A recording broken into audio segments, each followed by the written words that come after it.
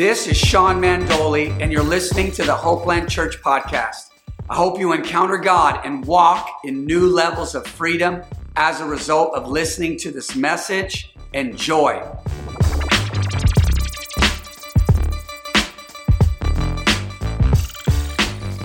What's going on, everybody? Welcome to Hopeland Church. We are in the beginning of a new month right here. So happy May, everybody. May 1st is when we're initially preaching this message. And so we're starting a new series.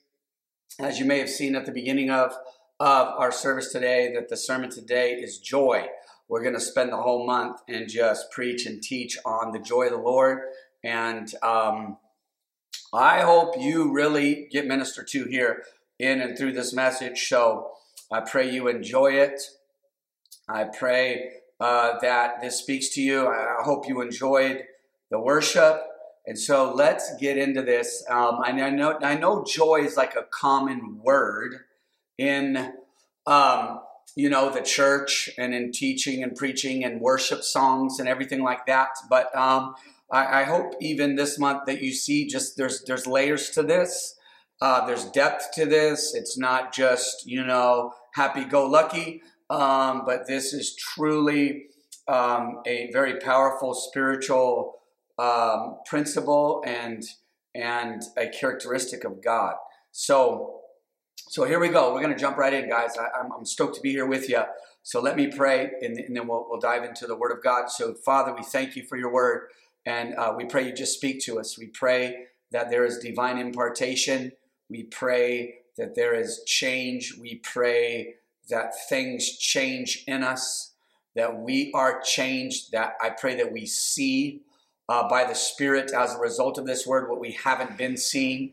I pray that we receive a confidence in God and in Christ that maybe we were lacking prior to this message. God, I pray that you would stir the calling and the gift inside of everybody as a result of hearing the word today. In Jesus' name I pray. Amen. All right, so let's do this. We're going to just look at different scriptures in the Old Testament and the New Testament concerning joy. We have all month, so I kind of, just so you know, I've studied and prayed a bit, so kind of have an idea for the month of kind of how we'll go about really teaching joy. And so today is going to be just certain aspects of what joy is.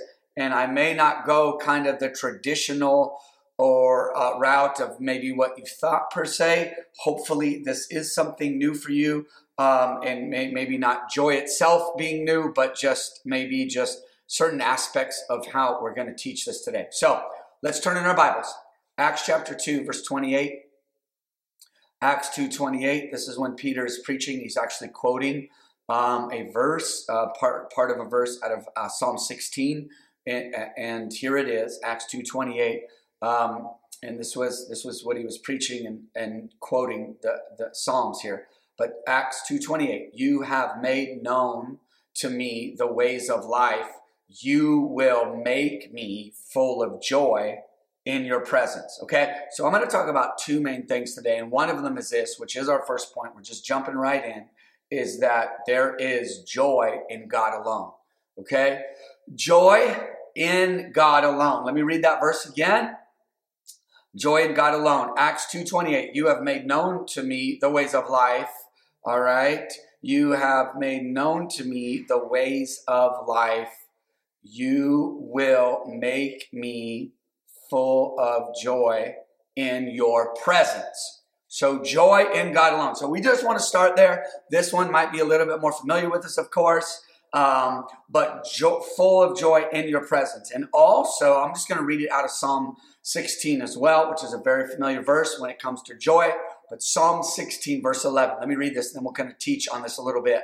But Psalm 16, verse 11, you will show me the path of life. In your presence is fullness of joy. At your right hand are pleasures forevermore. So you will make known the path of life. In your presence is fullness of joy. And then Peter quoted it in this way: you have made known to me the ways of life. You will make me full of joy in your presence. And so I just want to give you the definitions of these words in the Greek, or in the Greek, yes, joy. It's the word euphrosyne. Euphrosyne, it's where you get the word euphoria, but it means this. It means good and well on the inside. And so if we were to break down the definition of this word joy here, when it says that God in his presence will make me full of joy, that word joy really means that I am good and I am well in my heart. Like I'm doing good on the inside. All right.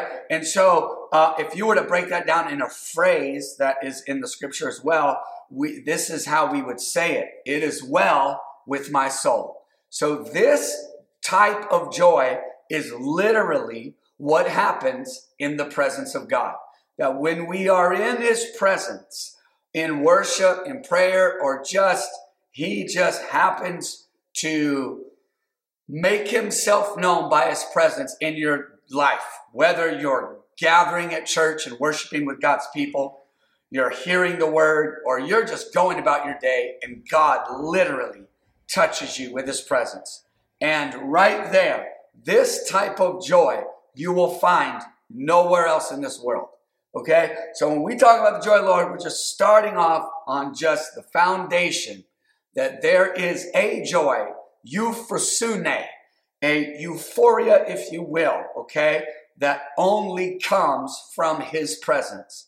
That when he makes himself known, we are full of joy. We are absolutely well and good and fine on the inside. It is well with my soul. And this word, euphrosyne, it's two words. It's good, and it's an area around the heart. Like I'm good in the area around my heart.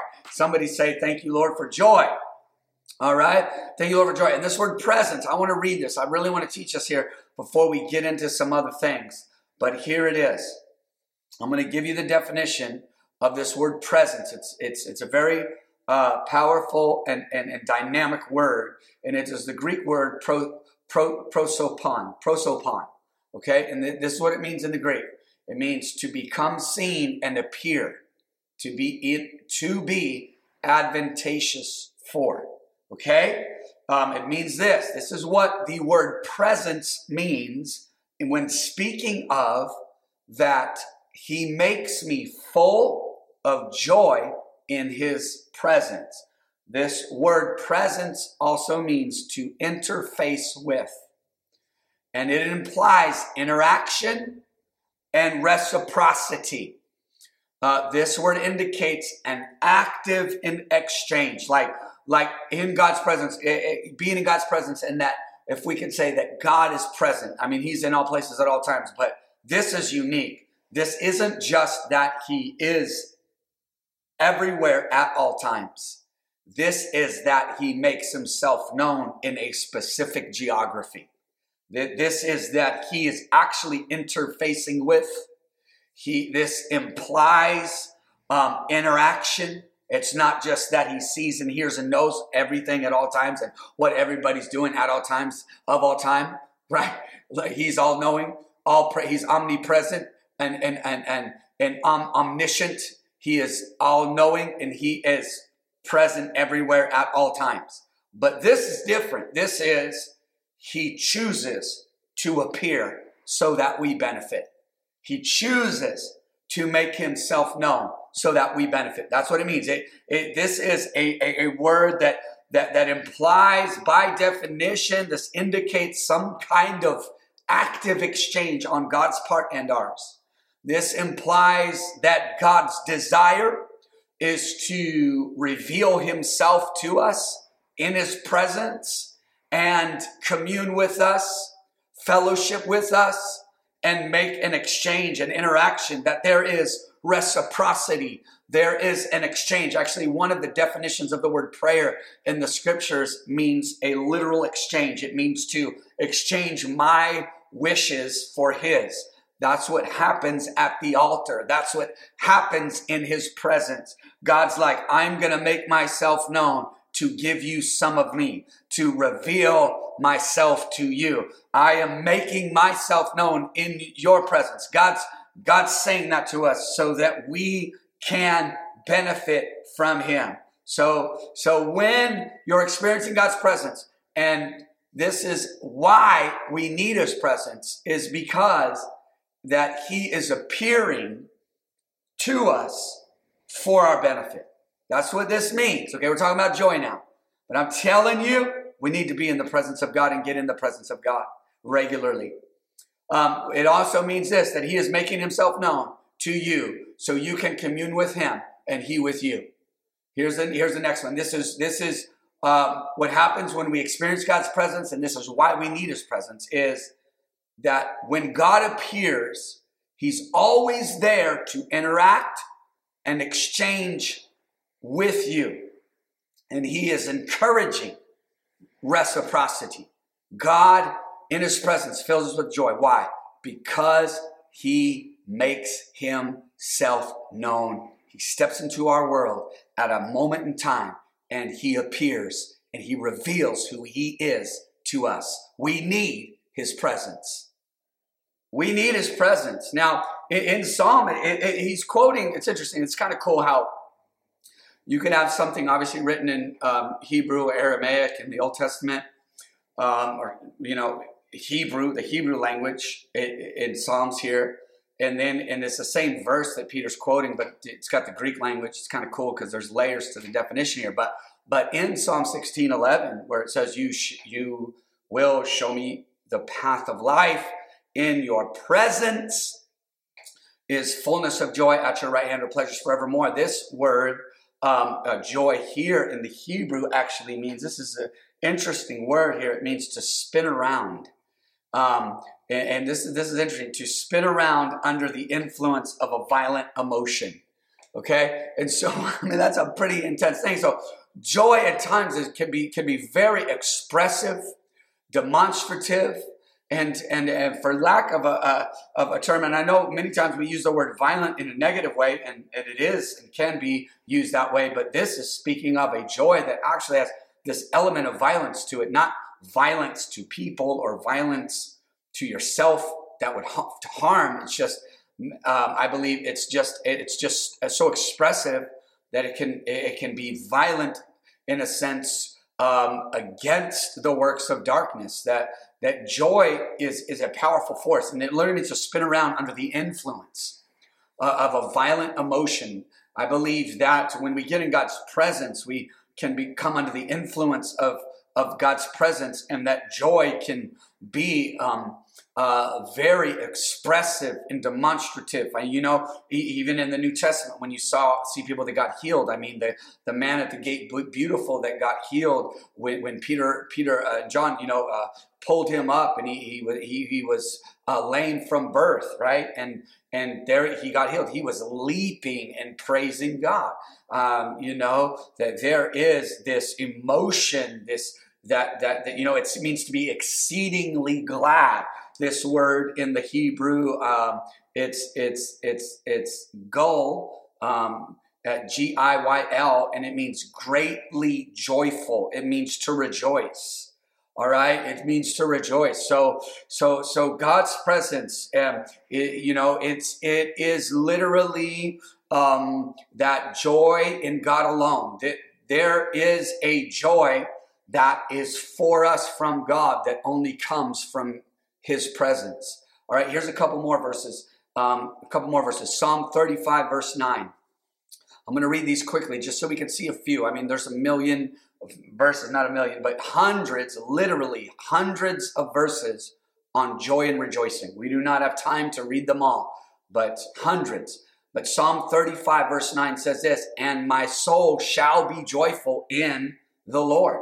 There is joy in God alone. My soul shall be joyful in the Lord. It shall rejoice in his salvation. Somebody say it with me, say joy in God alone. Here's another one. Psalm chapter 43, verse 4. Psalm 43, verse 4. Then I will go to the altar of God. It's speaking of his presence. It's speaking of a place of worship. It's speaking of a place of prayer. It's speaking of a place, of a secret place, a private place, a place to go before God. It's speaking of God's presence. Then I will go to the altar of God. And to God, what's it say here? My exceeding joy. All right? My exceeding joy. And on the harp, I will praise you, O God, my God. Okay? So here we go. I'm going to go to the altar of God. I'm here to tell you right now, you might be going through something, and I'll say this, if you're not going through something now, there comes a season and time where we go through things, but I'm here to encourage you today is that no matter where you are, what you're going through, make sure you do as the psalmist said here, I will go to the altar of God. I will get alone with God. I will make some time for God. I will shut out all of everything else that's going on in my life, in my world. For a moment, I will go to the altar of God. Why? Because there's joy in God alone. Why? Because to God, my exceeding joy. What am I going to do there? I'm going to get on my harp. I don't have a harp, don't know how to play the harp, but I will praise you, oh God, my God. We got to have a radical root system of absolute and total devotion to God. I'm telling you, it's people that make time for God, that get in that secret place, that close the door, and that spend time with God, that find themselves experiencing, walking in, and being changed by His presence, and walking and living in the joy of the Lord. You got to get to that altar, folks. You got to make some time for God alone. Amen. And so check this out. We just read a few verses from Psalm, okay? There's way too many in there. Like joy and rejoice, okay? Those two words are like over 500 times in the Bible, easily. And that's not even maybe where some versions might use a different type of word. That's one version of just doing a word search on joy and rejoice, over 500 times. They each are like 200 something plus times, okay? But if you look at that, joy and rejoice, guess what? Of all the books in the Bible, where do you think you would find it the most? In what book? In what book? And I don't know. I'm sure some of you got it right. All right? So you passed the test today. But no, what is it? Psalms. Okay? Psalms. And I was like, man, that's so powerful. That's so interesting to me because I was thinking about this and going, wow. Because Psalms is interesting because Psalms are songs. It's worship. It's praise. But in that, joy and rejoicing's in there, in that book more than any other book. Okay? And in Psalms is also the full range of emotion. Can I get an amen? I mean, you read how troubled, hurt, and perplexed God's people were at times when they wrote these, right? And this is the point, why is joy in there with all of that other stuff? Anger, rage, hate, rejection, all of the doubt, unbelief. I mean, everything is in Psalms, okay? Even a large portion of Psalms are called lament Psalms, which are songs of sorrow, of being hurt, of trouble, okay? So why is joy in there in the midst of all that? Because joy is not the absence of mistakes, not the absence of trouble, trial, or problems. Come on, somebody. Joy isn't something like, oh, they have joy, they don't have problems. No, joy in the midst of trial. Joy in the midst of trouble. Joy in the midst of mistakes. Joy before, during, and after my mistakes. All right? Joy is not that I don't have issues. Joy is not that this walk of faith and obedience is easy.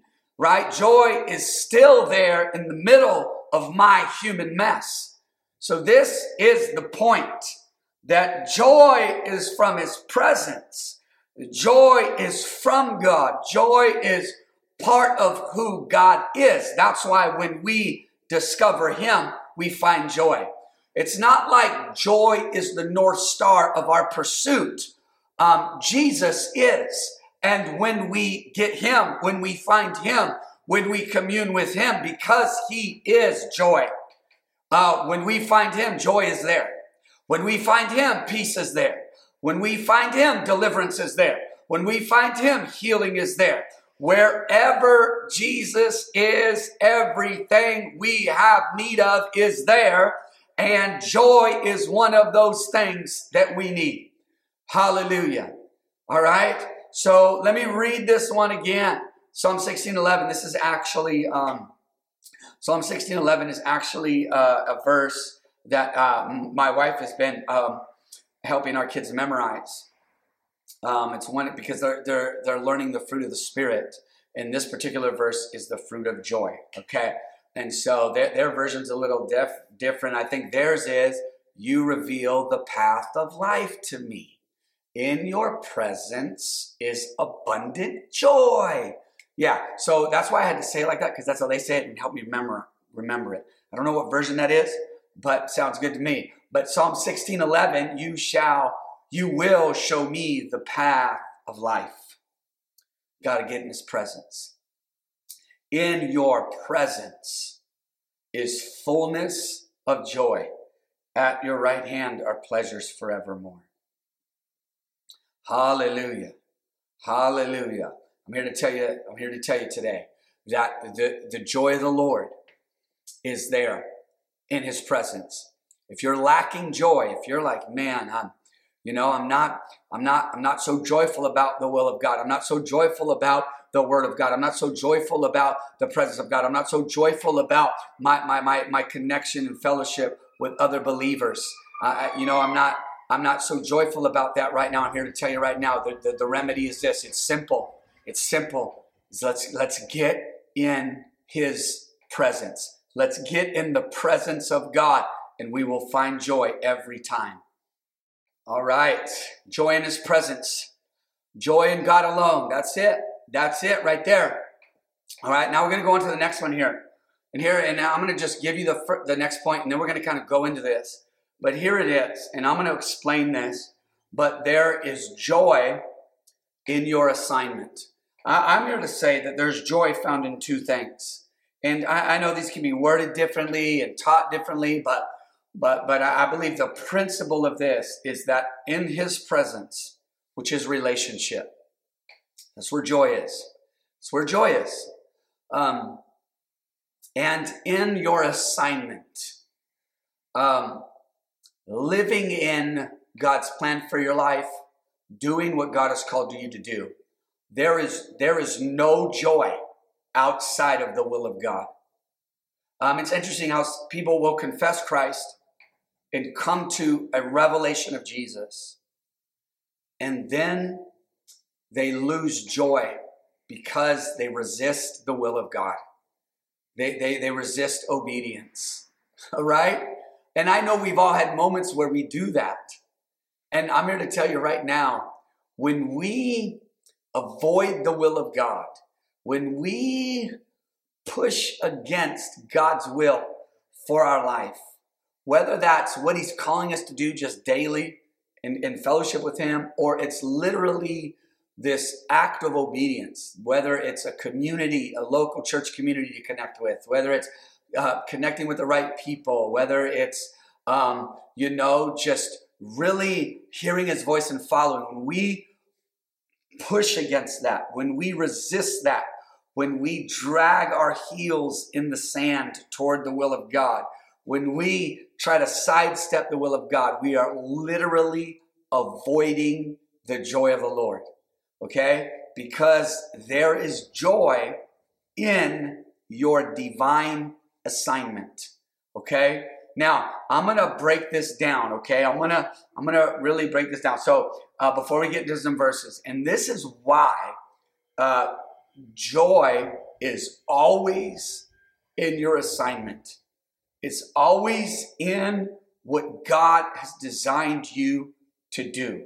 All right? It is always there. And so, because the word joy in the Greek, okay, The word grace and the word gifts all come from the same Greek root word, which is coming from a word kara. And then there's an iteration of that for each of them. There's charis, there's charisma, there's kara.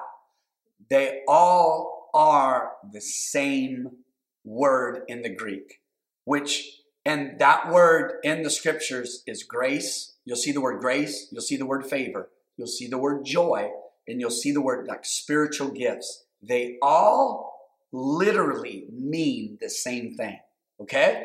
And this is why. This is why, because your assignment is really three things, okay? Your divine assignment has these three elements to them. And we're going to look in the scripture, and we're going to see how these three things, you'll find grace, you'll find favor, you'll find joy, and you'll find gifts. And in these three things, you're going to see how scripturally, how your assignment is really not, it's not a complex, mysterious thing, okay? It's not a complex, your divine assignment. Let me say it a different way. The call of God in your life. Let me say it a different way. The anointing of God in your life. Let me say it a different way. The will of God for your life. Okay, say it however you want it. I'm just saying assignment because it kind of maybe fits like the way we're talking about this today. But there's three things to your divine assignment. Number one is grace. Okay, number one is grace. Okay, and that is the Greek word charis. charis. Charis. Okay? Charis. So there is grace. What does that mean? That your assignment, the call of God, the anointing, it's not about you. It's not about your education. It's not about what you did. It's not about what you do. It's not about your discipline. The call of God is a grace. It is literally God in his infinite wisdom saying, I am calling this person to do this. And I'm giving them the grace to do it. I'm giving them the charis. What is charis? Divine enablement. It is an endowment, okay? So it is a divine endowment. It is divinity resting on humanity for some cause, okay? Everybody say grace. So in the call of God, there in the assignment of God, number one, there's grace. And that literal word is charis, okay? We're going to talk about this. You're graced. You're gifted by God, okay? There is divinity in you and on you. What is that? It's the divine grace of God. All right, the next thing, what is my assignment? What does it look like? What else? So, okay, here I am, Pastor Sean. I got the grace. I got the anointing. You know what I'm saying? I am anointed and appointed, right? You know, people always used to say, I'm too anointed to be disappointed, right? So, okay, I got the oil upon me, right? I am called, I'm endowed, I'm filled. So what's next? Then, we're going to look at this in the scriptures. But there is, in the assignment, there's people.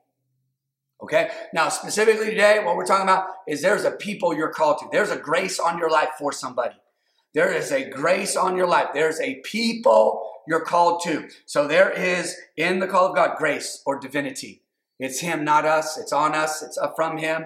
It's not of us. We are the branches. He is the vine. You know what I'm saying? So when you as a branch get engrafted into the vine, guess what? That divine virtue starts going into that branch. Somebody say grace. His name is Jesus. The same spirit that raised Christ from the dead dwells in this mortal body. And I have now immortal nature of God on the inside of me. This mortal one day in eternity will put on immortality. But this humanity has housed and is housing divinity by way of Christ.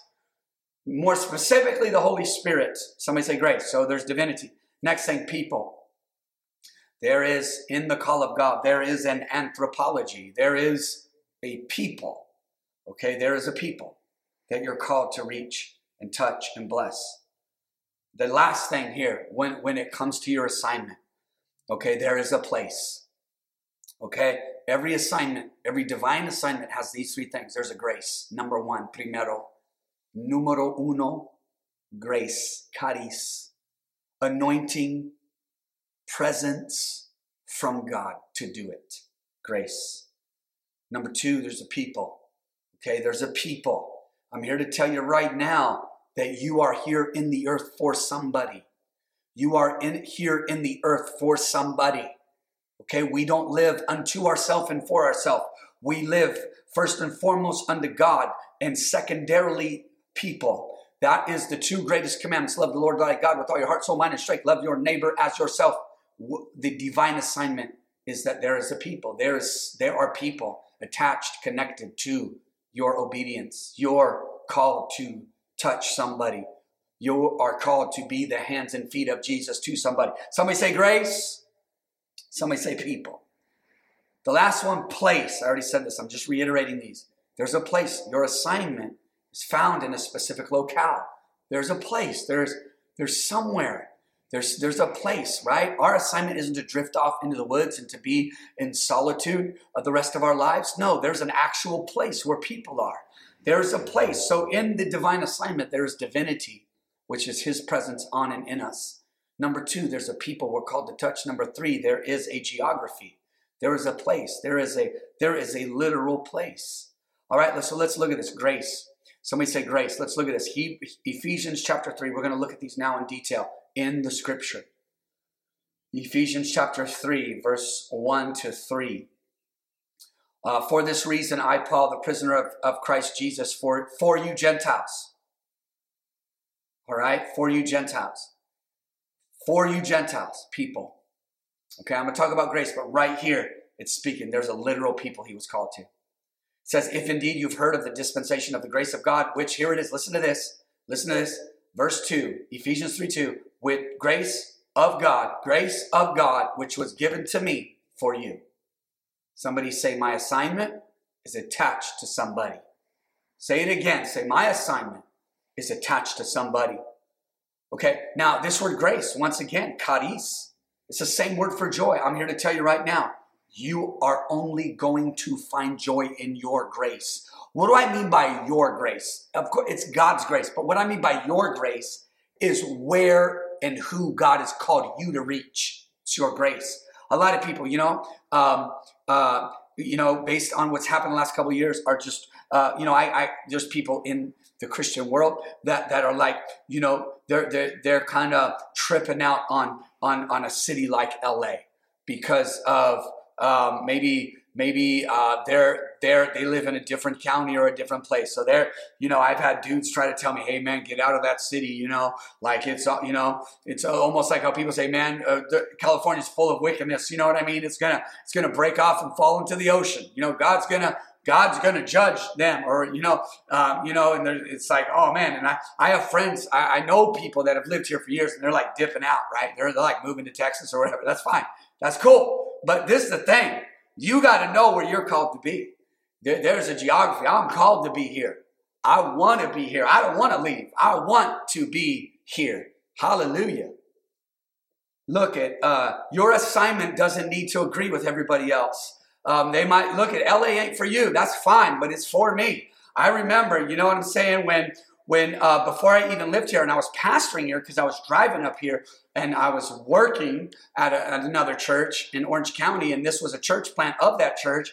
But every time I'd roll up into the city, I'd get on the 101. You know what I'm saying? And I'd be driving, not the 101. Yeah. Well, taking the 5, and then right when you jump on the 101, it's kind of East LA interchange right there. Man, my spirit would just start getting stirred up. Right before I took an exit right there on First Street, right here where our church is on First Street, we're right off the 101 here. Like right off the freeway, the 10 right there. Like anytime I was just in this geography, I was like, man, I gotta move up here. There's, this is where I'm called. You gotta know that geography. I had people during COVID, man, get out of there. And I'm like, and I even messaged this person back. I'm like, is that what Paul did? When stuff was popping off, is that what the Apostle Paul did? Is that what he did? Did he just bail out of like the Roman Empire and the rule of just because? No, He stayed, like, you know what I'm saying? So the point is this, is you got to know your geography. Where are you called to be, right? There's something to that. There is something to that. That's where your grace is. But here it is, verse 2 again. If indeed, this is Ephesians 3, verse 2, if indeed you've heard of the dispensation of the grace of God, which was given to me for you. Why geography? Is it about the geography per se? No, it's that the people you're called to are there. That's why. All right. In verse 3, it says, how that by revelation he made known to me the mystery, as I have briefly written already. All right, let's look at another one. Acts chapter 20, verse 24. And here's Paul. Check this out. And he's talking about persecution here. He's actually speaking to the leaders of the Ephesian church, and he's not going to see them again. And he wanted to just deposit some things, kind of minister to these leaders and speak on a leadership level to them. Acts 20, that's what happened. Verse 24, this is in the middle of his message to them, and he says, but none of these things move me. None of the persecution moves me, nor do I count. None of it moves me. Where you're graced, persecution won't move you. Come on, somebody. Where you're graced, trouble won't move you. Where you're great, why? Joy is there.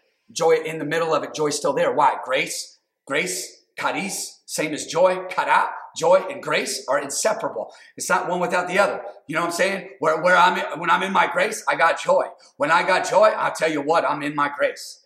All right? But none of these things move me, nor do I count my life dear to myself, so that I may finish my race with what? Joy. There it is. Kara. The divine, the divine nature. I got joy. God is here with me. Okay? God is here with me. I'm being persecuted. There's trouble. There's been some battles, but none of it moves me. I'm in my grace. God is leaning in my direction. So this word, kara, charis, charisma, if you look at it, it's really the divine. That's what it means, divine. So now we use different words for it. We say joy. We say rejoice. At times that word rejoice is coming from that we are expressing a joy and an exuberance because of the divine presence, right? So grace is divine ability. Kara, joy, is divine happiness, if you will. Gifts are divine endowments of an ability to serve somebody. That's why people are joyful when they are serving others in their gift. It's not about the gift. It's not about the gift. It's not about the operation of the gift. It's not about, I'm pro spiritual gifts. And they're not pro-spiritual gifts. They believe in cessation. They cease with the apostles, and we believe. No, okay, I understand those arguments. But the point is, the reason why gifts are important is because it is the divine nature. It is charisma.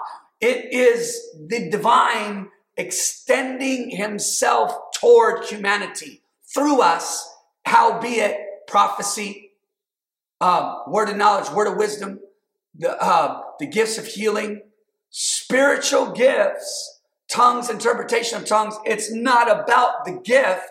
It's about the divine nature. It's about charisma. It is about the divine presence of God. And so they all are connected. That I might finish my race with joy, and the ministry which I received from the Lord Jesus to testify to the gospel of the grace of God. Joy in the Greek, kara. It's all tied up, folks. This is all connected. Joy, gifts, grace, and favor. They all mean the same thing. Specifically, kara, joy. This is what he said. Paul said that I might finish my race with joy. I just want to say this as a caveat. Little side note here is that when we have the presence of God and we are in our grace, we don't have to just start with joy. We can finish with joy. I believe that we don't have to end life sad, end life broken, end this thing, this life, our existence on the earth broke down and busted. I believe, according to the word of God here, that we can finish our race with joy. All right, so this word joy means kara. It's to recognize grace and rejoice because of grace. So joy, that's why people that have recognized, have discovered the grace of God in their life, have discovered their spiritual gifts, that's why they're so happy. And I'm going to use that word happy loosely, but you know what I'm saying. That's why they're joyful. Because joy is the recognition of grace. When you recognize spiritual gifts, when you recognize that thing you're called to do, when you recognize the people you're called to reach, I'm telling you what, that's where joy is. And if we were to just encapsulate all of this in one statement, the assignment, joy, grace, gifts, what is that? That is foundationally, comprehensively, it is obedience. That's what it is. It is submission to the will of God. When you submit to the will of God, joy is there. When you submit to the will of God, your gifts are going to operate. When you submit to the will of God, you're going to recognize grace. When you recognize grace, you're going to be joyful and you're going to rejoice. When you recognize your grace, you will have joy. When you're in obedience, you are in your grace. And when you're in your grace, you will have joy. I believe we don't have to just start with joy, but we can finish with joy. There's people you're called to. Here we go. I'm going to go quickly. I'm just going to read a couple more verses here. 1 Thessalonians 2, verses 19 to 20. Look at this. Look at this. For what is our hope or joy? Somebody say joy. What is our kara? What is that recognition of grace for us? Paul's talking to the church in Thessalonica who were grievously persecuted to where the church had to actually help Paul get out of that region for a moment and send Timothy there because he was about to be killed. For what is our hope or our joy or crown of rejoicing? What is it? What is it? What is it? Is it not even you? Somebody say people. Somebody say I'm called to somebody. Somebody say I am called for somebody.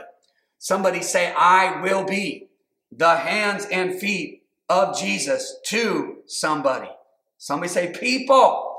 It says, is it not even you in the presence of our Lord Jesus Christ that is coming for you? For you are our glory and joy. Somebody say joy. You are my joy. Why? Because I'm called to minister to you. Why? Because God's graced me to do it. Why? That's why people, even in kind of the in the realm of mental health and rehabilitation and helping people with mental illness. And look, I'm not a social worker or a psychiatrist or psychologist by any means, but I know that in the framework of that, for certain environments of helping people with mental health and mental illness, one of the things that's in there is for them to find somewhere to help or volunteer. Why? We were created like this. We were created to serve people. In our human nature even, we find happiness in helping others. And you got to know who those people are. God, show me. Who am I called to? And that is how God operates. That is how the anointing of God operates. That the anointing isn't on you just for you. It is on you for somebody else. They said, Paul told them, you Thessalonian church, you are my glory and joy. Here's another one. 3 John 1:4. Quickly. 3 John 1:4. I have no greater joy. Somebody say joy. Somebody say kara. I have no greater joy than to hear that my children walk in truth. All right, that's coming from a true pastor right there. That's coming from a true pastor, that there's a joy that John had in that his children, and presumably this is like those he is mentoring and pastoring and leading in spiritual matters. He's like, man, I have no greater joy than them walking in truth. God desires, this is it, this is the point. God desires to position us with those we genuinely care about. Hallelujah. Hallelujah. Thank you, Lord. Here we go. My last verse. Here it is. This is place. Acts 19:21. Acts 19:21. When these things were accomplished, Paul purposed in the Spirit when he had passed through Macedonia and Achaia to go to Jerusalem, saying, this is very interesting. We're talking about a geography that God puts you in. After I have been there, I must also see Rome. All right, let me pray for you guys. Father, I just thank you, Lord, right now. I thank you, Lord, for your joy. I just pray that you would just stir joy in us in the mighty name of Jesus. We thank you, Lord, for the joy of God, the joy of heaven, the joy that comes from Christ alone, the joy that comes from your presence alone, God. We just thank you for the joy of the Lord. And God, I pray right now in Jesus' name that you would supernaturally line us up, God. I pray that you would, by your grace, line us up in our grace to the people we're called to in the geography you've called us to be. We just thank you, Lord, for the time, the place, and the people, and the grace to do it. And God, I pray that we would have willing hearts, that we would be willing, that we would count the cost and say, as Paul said in Acts 20, none of these things move me, that I might finish my race with joy. I just pray this for everybody today in the mighty name of Jesus. Amen.